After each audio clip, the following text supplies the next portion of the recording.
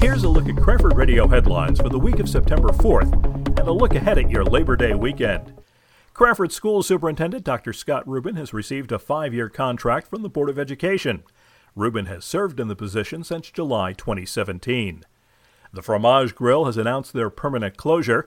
The restaurant was located on Eastman Street across from the post office and had been in business for 4 years.